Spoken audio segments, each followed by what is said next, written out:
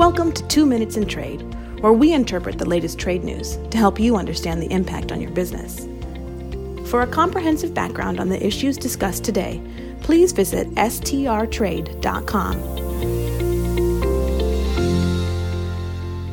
I'm Mark Segrist, partner and advisory committee member at Sandler, Travis & Rosenberg, PA. CBP, DHS, FDA, CPSC. It can sometimes feel like alphabet soup when dealing with federal agencies.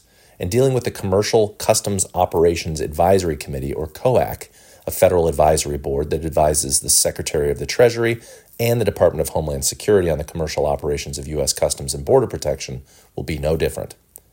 This week, the COAC issued a notice that it will be holding its quarterly meeting on Wednesday, March 6th at the DoubleTree Hotel in Charleston, South Carolina, from 1 to 5 p.m. Eastern.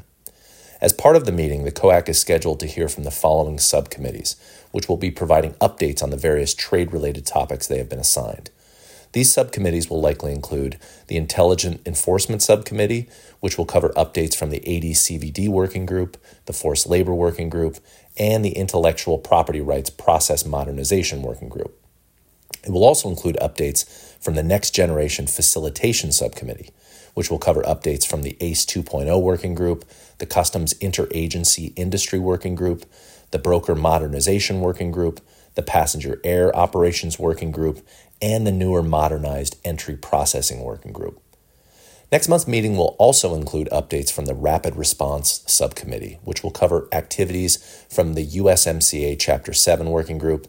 And finally, the Secure Trade Lanes Subcommittee will be providing updates from the Export Modernization Working Group, the Inbound Working Group, the Trade Partnership and Engagement Working Group, the Pipeline Working Group, the Cross-Border Recognition Working Group, the De Minimis Working Group, and the Centers Working Group.